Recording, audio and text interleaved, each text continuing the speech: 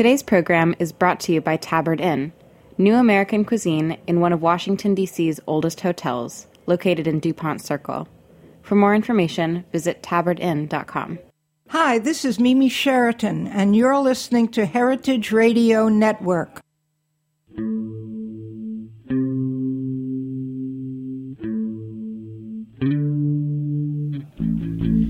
Episode 170 of The Morning After. I am your host, Sari, Kamin. And I'm Lesley, Stockton. So, Sari, I am really, really eager to hear the food news. We do have some food news, and I also want to say that our guest today is Anna Dunn. She is the editor-in-chief of Diner Journal, so we'll be back with her in a little bit to talk all about that ever-beautiful magazine. But yes, first, food news. Okay, let's see what we got here. Okay, we were talking a little bit before about, you know, what it's like if you're in a restaurant and your server's not fully clothed. Well, speaking of that, such a common problem. Such a common problem. Okay, so actually there is a restaurant that's going to be opening up in London this summer. It's a pop-up restaurant all summer, and the theme is naked. Who's naked? Okay, like everybody. Okay, so remember when there was smoking in restaurants? I'm sorry, it's a pop-up? Oh, and she's funny. Maybe they should rework that. So remember when there was smoking and like you'd go to a restaurant and they'd be like, oh, do you want to sit in the smoking section or non-smoking? I remember when airplanes were smoking and non-smoking. Yes. So much like that, they're going to be like, hey, do you want to sit in the clothing optional section or the no clothing section? Oh, I have so many questions. So the restaurant's going to be called Bunyadi, which I don't know. What does that mean? It means naked. It means no in pants. Swahili. It means no pants dance. Yeah. So they can choose between which kind. And like, I guess the theme is like everything's supposed to be super natural and like organic and like good for you. And like, so we don't want to have to deal with like the hassle of wearing clothes in this, you know, completely natural experience. Wait, is it vegetarian? That I don't Unclear. know. I'm going to ask you so many questions you don't have answers to. Yeah. Okay. So in the au naturel section, are the waiters clothed? They are wearing a little bit of clothing. Just to cover. hairnet? Yeah, that's what I'm saying. Like, Yeah, just a little bit.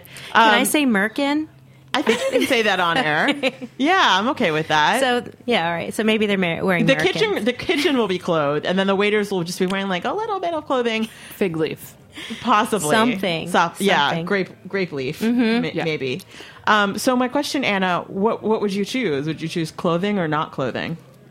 I mean, you can't go there and not go for Yeah, that. like You can- yeah. It's Like, why would you go there? no clothes. Yeah. I mean, I agree. So here's the kicker. And the shocker, the waiting list Another is one? The waiting list is already 27,000 people.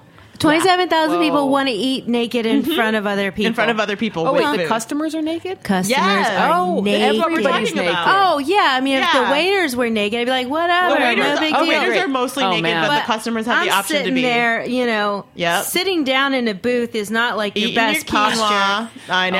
Eating your Gotta work on my quinoa, posture. looking like a little kidney bean, just sitting there.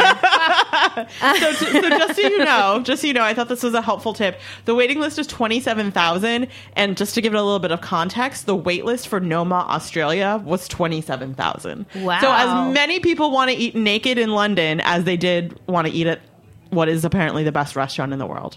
Okay. Okay, moving on to something a little less savory, I'm sorry to say. Have you guys ever heard of Checkers? It's like a fast food. It's a burger joint? There's like a guy out front with pants. Exactly. With pants. with pants. So apparently in Cleveland, Tennessee, which is a place I just learned. I had just read Cleveland, but no, this is Cleveland, Tennessee. A worker from the McDonald's next door, which happens to be their direct competition, went to Checkers to use the bathroom. I don't know why. Let's not get into that and skip it. But found that there was like a bread tray. Like, what do you call those, Anna? Like with like the stacks and hamburger A speed rack. Yeah. Those. Just full of buns, like chilling in the bathroom. No. Yeah. No. A bathroom snack. A It's like the bathroom naked snack. eating again. Stop it. Yeah. No. So that No. didn't go over so well with the McDonald's employee, and he like took a picture of it, and then Checkers came back and it's like, oh, it was the bread delivery happened, and we didn't know it was in the bathroom. Listen, but I think some people are not feeling too good about it. I worked in restaurants for over 10 years. I was a line cook. I was a host. I mean, I've seen some stuff. I've heard some stuff. I've never, ever once heard anything that disgusting. Wow. It's a big day. That's you and have, it's our 170th episode. I mean, I can't. Just took the wind out of your sails. Okay, so if you're in Cleveland, Tennessee, don't go to the Checkers. eat at McDonald's, not Checkers. If you want to feel secure about your I don't know about the hygienic McDonald's because levels. if their bathroom is so bad, their employees have to use the one at that's Checkers. a real conundrum. Oh, that's a good point. I'd hit the Burger King. I think he was just spying, just trying to do some spying on the competition. Yeah, I know, but if you make was like, $9 an hour, what do you care? Yeah, that's a good point. Okay, last but not least, this is a huge story. I'm sure you guys have heard of Lemonade that came out with Beyonce. Yeah. Missed and it. Never heard of it. No, I missed it though. I yeah. can't find it anywhere. iTunes, I think. okay. But that's not the story. The story is that so apparently there was some veiled references to a possible mistress of Jay-Z's. And Becky with the good hair. Becky with the good hair. And then a lot of people thought that Becky with the good hair was this like fashion person named Rachel Roy. Yep. Right. Because apparently she tweeted something like "good hair, don't care," and Yeah. everyone was like, "Ooh!" But then some people thought Rachel Roy was Rachel Rachel Ray Ooh. from the Food Network, and then Jay-Z and Rachel Ray. Ouch. so like all the Bayhive was like, "Oh hell no, Rachel Ray cooking." I lady." do have to say, Rachel Ray has excellent hair. She does have good She hair. has really good hair. But it was I have not to hand Rachel that to Ray. her. So just to clear it up once and for all, Bayhive, like, we love you. Obviously, we're Team Bay all day. I'm not But going to back off Rachel Ray, okay? Because she's just like, she's just cooking some simple meals for under $10. Back off. I'm not going to get over the image of Jay-Z and Rachel Ray I getting know. down. I wish it was true. I mean, I don't wish it was true because of obviously Beyonce. Queen Yeah. Bey. Yeah, but that's hilarious. That's hilarious. And Rachel Ray, we got your back. And Rachel, we think you have great hair. We do. We do. All right, we're going to take a break. We'll be back with Anna Dunn, Diner Journal.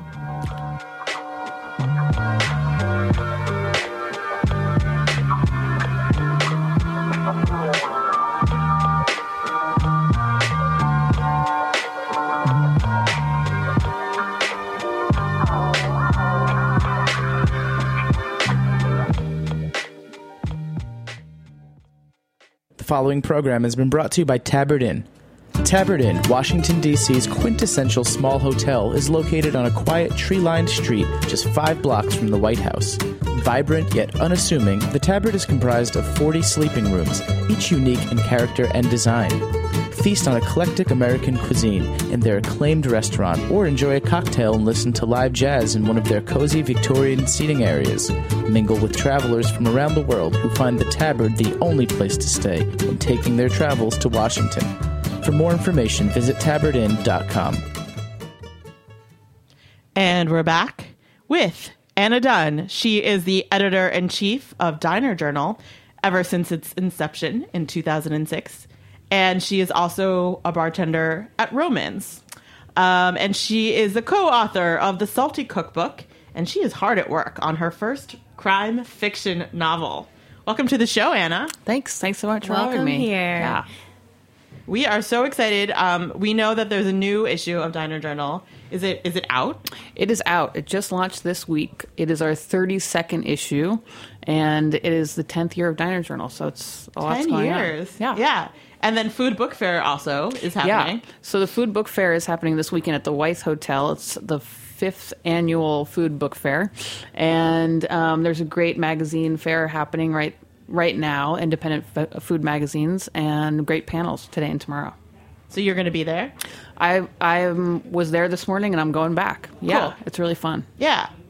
So let's talk a little bit about like Diner Journal and how it all happened. Can you kind of Sure. like give us the rundown of how it Yeah. came to be? So Diner Journal was started by Andrew Tarlow and Caroline Fidanza and Mark Firth 10 years ago at Diner and Marlin Sons, they were kind of thinking about how to kind of document their process of making the restaurants and kind of get involved in cookbook making, but they didn't really have a lot of time to spare. So they kind of made this kind of smaller zine, recipe-driven, black and white, or there was like one color and it was black and white, and magazine, and they started to make it, and I luckily was working as a barista in the mornings, and they knew that I was a writer. I was like working at a bookstore and trying to do some poetry writing and reading and stuff, so I got to start editing it. And then throughout the years, it's really changed its focus in a lot of ways. For a while, we would go visit farmers and purveyors and write about them and kind of like explore like different ideas about how to run the business through the magazine. And then eventually it was more about art and literature. And now we are having a cookbook come out. So we're kind of making magazines that are more like books, like one voice, one artist coming together to make one magazine. Yeah. So I absolutely love this issue. Oh, thanks. The photographs, first of all, are absolutely gorgeous. And the writing is almost poetic. I'm sorry, that makes me sound so douchey, but I appreciate that. It's so beautiful. I mean, I cackled on the subway when I read eggs can be cruel mistresses. People looked at me like I was crazy. That is poetic. Yeah. There's no better way to say it. No, I just love Millicent's voice. Yeah, Millicent Soares is just an amazing writer who has worked as a editor and contributor for the magazine for a long time. And Julia Gillard, the photo editor, took all the photographs. So it was really fun for me to really feature them, and they just put together something really amazing. Yeah. Can you just talk a little bit about who Millicent is and the theme of this particular issue? Yeah. Millicent is interesting because she is a cook, but she's also a writer and a teacher and kind of like an activist, and she works freelance, all sorts of different jobs for different people. And so she's been writing all the time. So she wrote a book called How to Build a Better Pie a couple of years ago. That was really great recipe book. And so, I don't know, we've been kind of working together on her writing for a long time, and she went to this island to cook for a family for the summer and invited Julia, the photo editor, to come visit her and that they would work on a story together. So they came back with this amazing, long-form magazine story that I just got to, be delighted at. And then how do you pick the themes? How did you decide on that? Well, that was really a fluke and really lucky because at the beginning of this year, we kind of try to think about it at the beginning of the year, what 3 magazines do we want to make? How are they different? What are the focuses like? And so often we've featured illustrators and we've done ones based around a book. We did one based around Dylan Thomas's A Child's Christmas in Wales for Christmas a couple years ago, which was really just about making food.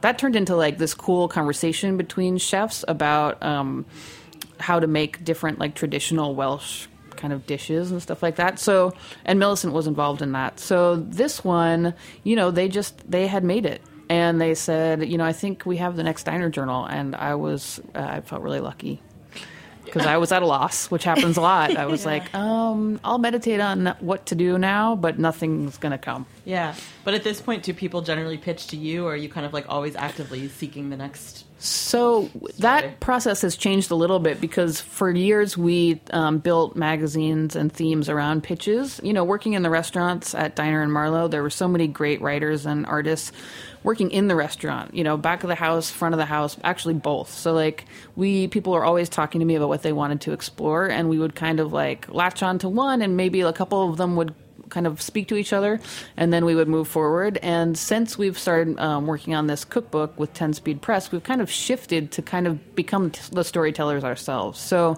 I have a handful of people who work on the magazine every single time.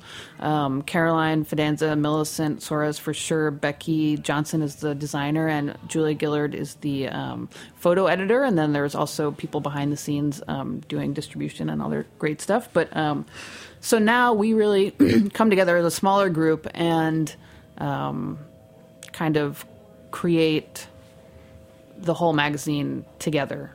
But, so I'm not pulling pitches from people. I'm kind of trying to coalesce one story. So it looks like a book. It looks more like a book than, say, the past ones have. the one thing that I really appreciate about this is that it does flow like a book. And the whole thing, if you haven't seen this, audience, you must run out and get it. It's so cohesive and it's so natural, and nothing about it seems forced like a lot of magazines you look at, you know. Oh, great. It seems like it just kind of happened.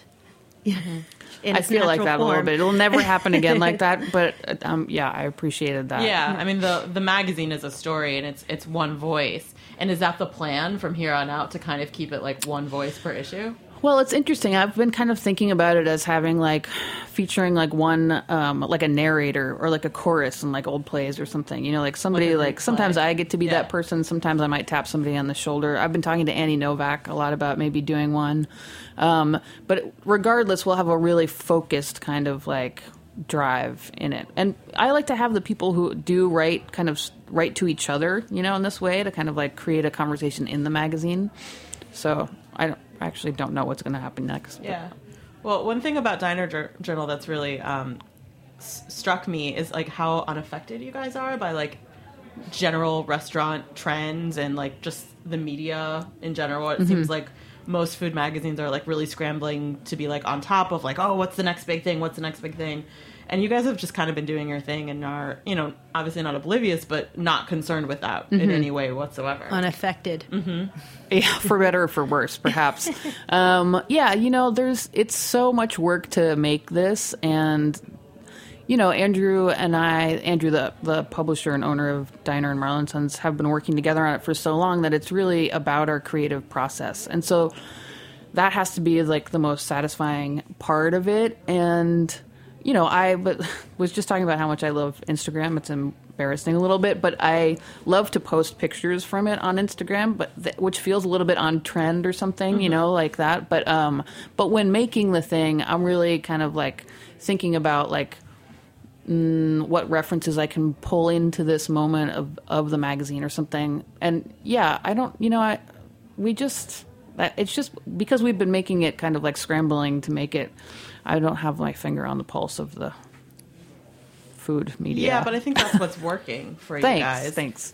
I mean, a lot of food magazines have closed, have come and gone. We had this conversation with Sarah a couple of weeks ago. Sarah Moulton a couple of weeks ago, and you know, the good ones have folded, and I'm not saying anything bad about food magazines that are out there right now, but it's just not what it used to be. There's just not this sense of escape anymore. And a lot of the magazines that are out right now, food-based, are very bro-y. It's a very common voice right now, which is fine. It seems to be popular. It's just not the voice I respond to. But there's a sensitivity to Diner Journal that I really appreciate. Thank you. That's really nice to hear. I like the word. I'm not sure which word you said, but I like the idea that you can kind of wander into the magazine and disappear into its story. Yeah. That's what I want. So it's like. Yeah. Can you speak to how you think you've been able to sustain? I mean, for 10 years at this point, when so many print publications have not. Sure. Well, you know, we are really lucky in that the restaurants have really been the engine that drives, that kind of keeps the magazine stable. So we distribute, we sell. It's very hard to keep that going because we don't have anybody working on it full time. But so really, like, people coming into the restaurants and eating there and supporting them has really supported the magazine over time. Yeah.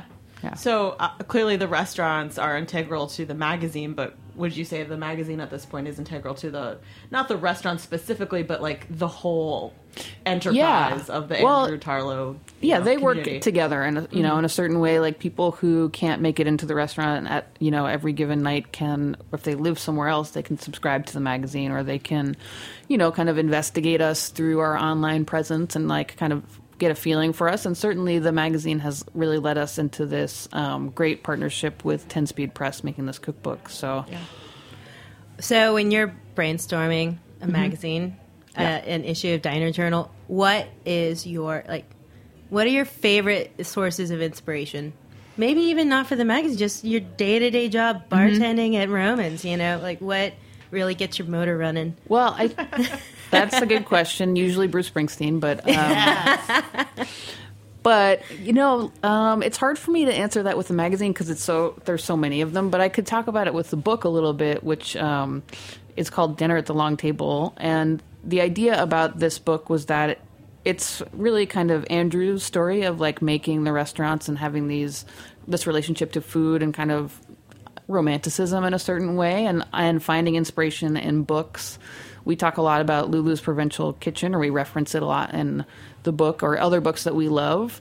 But also for the book, we went and we thought, we talked to the chefs of each of the restaurants about what kind of dinners they would like to do. We thought about the things that we do every year, dinners for Bea's birthday, or kind of like just, returning to making the same thing over and over again, and what makes that different, what makes it more authentic, what gives it like value, and then kind of built stories around that. So like when I think about making the magazine, it's similar to that. It's less personal because I try to invite people into the magazine, and so the book is really like me and Andrew telling a story. So it's, the magazine, I never know where it comes from, but I'm usually really delighted with it.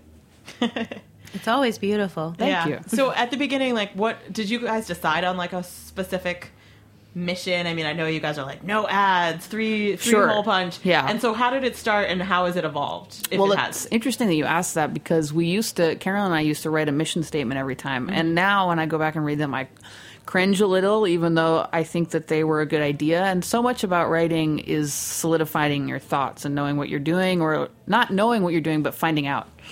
So, I think that we always have been committed to kind of like investigating either like, is that inspiration or art, or is it practices, or is it farming, or is it sustainable food ideas? So it's always evolving. It's just changing a lot. How is it connected to Andrew Tarlow and his restaurants at this point, and how is it kind of moved away from that? It's still deeply connected. We work on it there. We it's generated upstairs from Marla & Sons. It's a little bit less like in the beginning there were recipes from the restaurants, and that's less so the case. Although almost everybody who's writing recipes has worked in them to some capacity. And I have a great recipe editor, Scarlett Lindemann, who also worked a lot on this cookbook, who does a great job at like talking to the chefs and making sure that the stories come together in a certain way and that the recipes, again, like speak to each other. How is it different, or how has it kind of moved? Well, for a long time, I took a lot of different writers and artists and put them together in the magazine, and that kind of shifted us out of being so directly connected to what was happening in the restaurant. And I don't, now it can always turn back into what it used to be, I've found also. So I don't know. Yeah. There's no rule. There are no rules. The single voice narrative, it's very unique. I read an article or an interview with you, and the question was like, photography is obviously an art form, and writing is an art form, and then there was the question of like, well, is food an art form? And you answered it, I think, in like, a really lovely way, and talking about like the intersection. And I guess I'm trying to prompt you to like go back, like, how is food an art form, and like how have you been able to classify it uniquely in that way, like through the lens of Diner Journal? Well, food is certainly an art form. I mean, any chef will tell you that, and they are really having fun with it when it is artistry, and that's, I feel like so glad that I get to be around so many people who think about it that way. You can also think of food as like something, which my mother once said to me, is just something you need to do. You need to eat, and that's true. That's also true.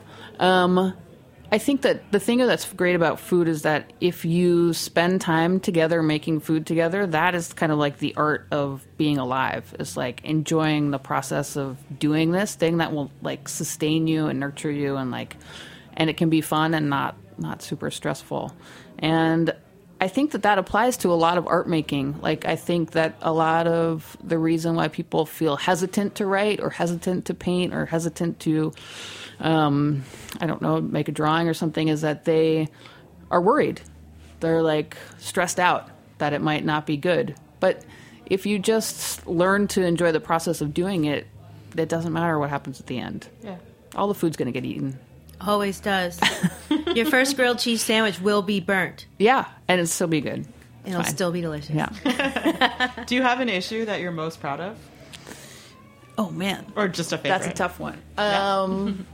You know, I am partial to this one we did based on Dylan Thomas because when I was a kid, my dad reads it every year on Christmas, and it's such a funny and dark and beautiful kind of story. And so he and I wrote these letters back and forth to each other about the story, and then I made my little brother dress up as one of the characters, and Julia took photographs, and Caroline and Millicent and Scarlett wrote this kind of like play talking about the food and how to like, you know, make all this kind of strange, interesting holiday-ish food, you know. Yeah. So I'm a poet at heart, so that one stays with me. Yeah. But I really love this new one too. I think it's just really fun to be around. It sure is pretty. Thanks. Yeah. Oh, sorry. Who shot this? Julia Gillard is a photographer, and she is our photo editor. So she works on every photograph in the magazine, even when it's not her own. But she really took the reins of this one and took every photograph.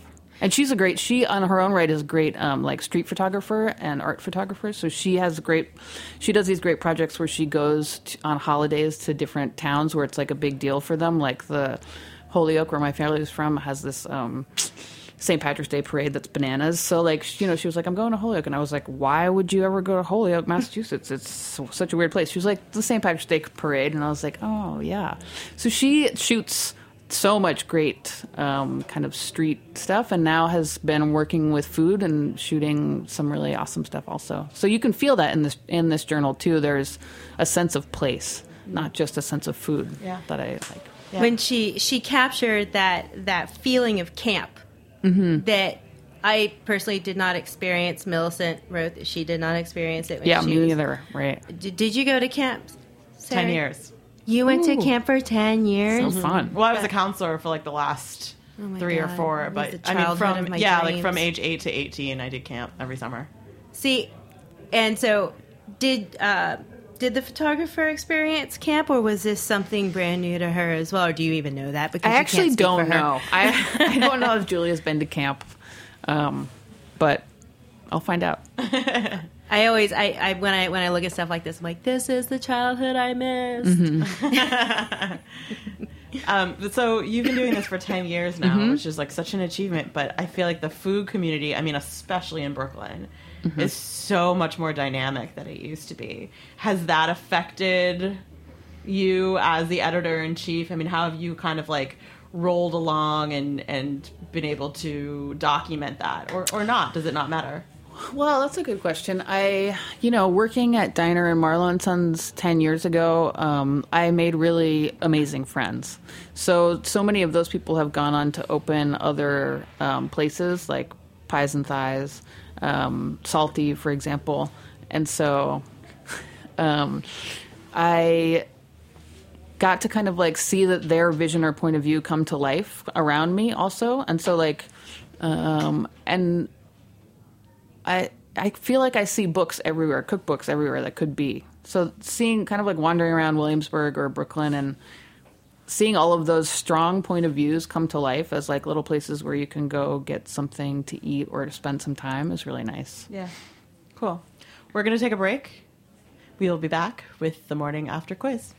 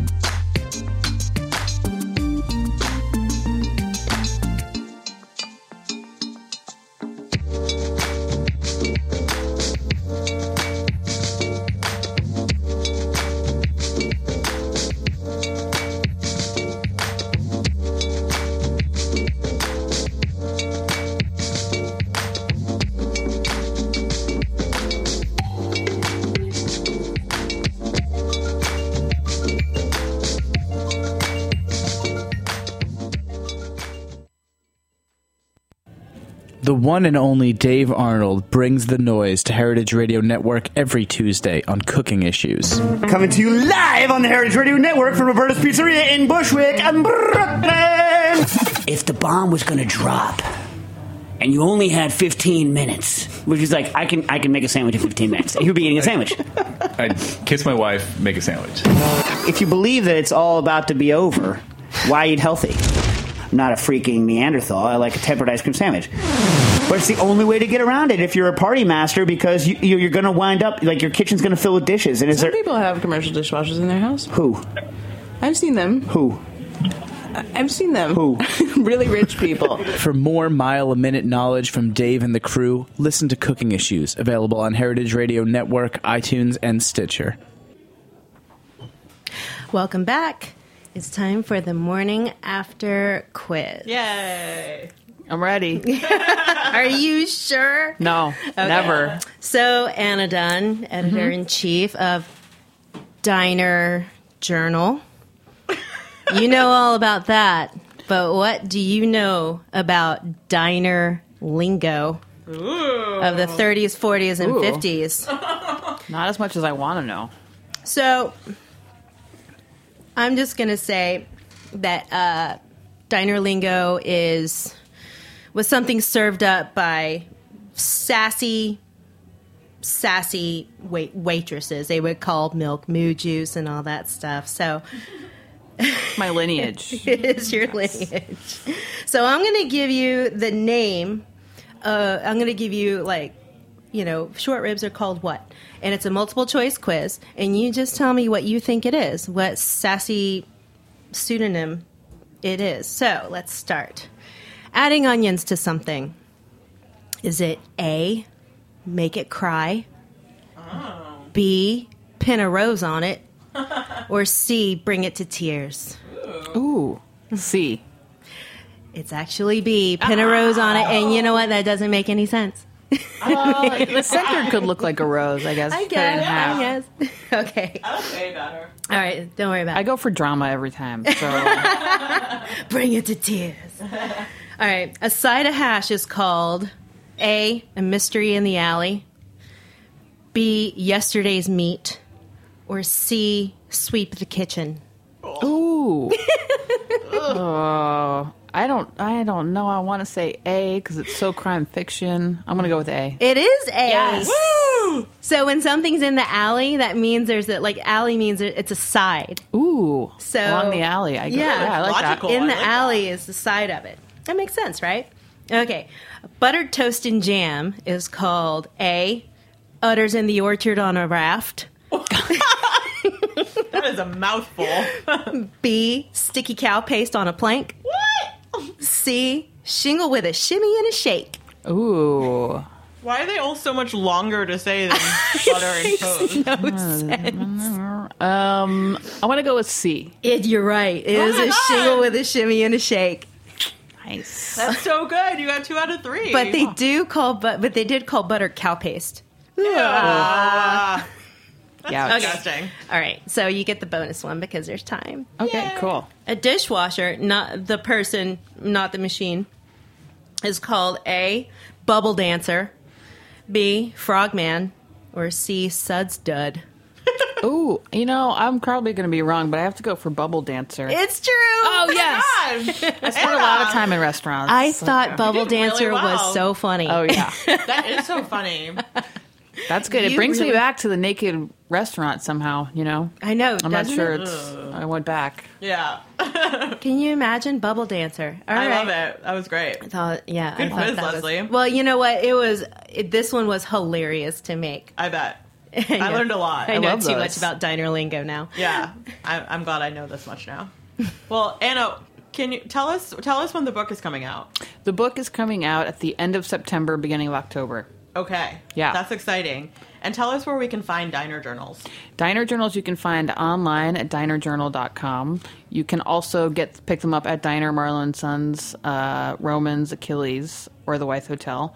You can find them in most independent bookstores and specialty shops. And that's it for now. And you can subscribe. And you can subscribe online. Great.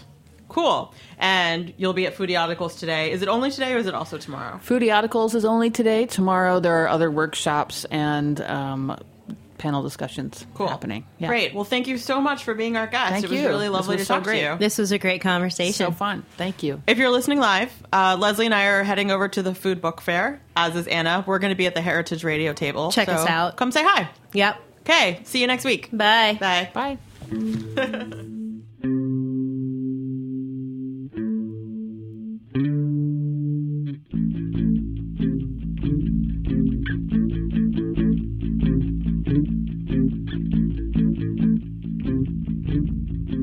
Thanks for listening to this program on heritageradionetwork.org. You can find all of our archived programs on our website or as podcasts in the iTunes Store by searching Heritage Radio Network. You can like us on Facebook and follow us on Twitter at heritage_radio. You can email us questions at any time at info@heritageradionetwork.org. Heritage Radio Network is a nonprofit organization. To donate and become a member, visit our website today. Thanks for listening.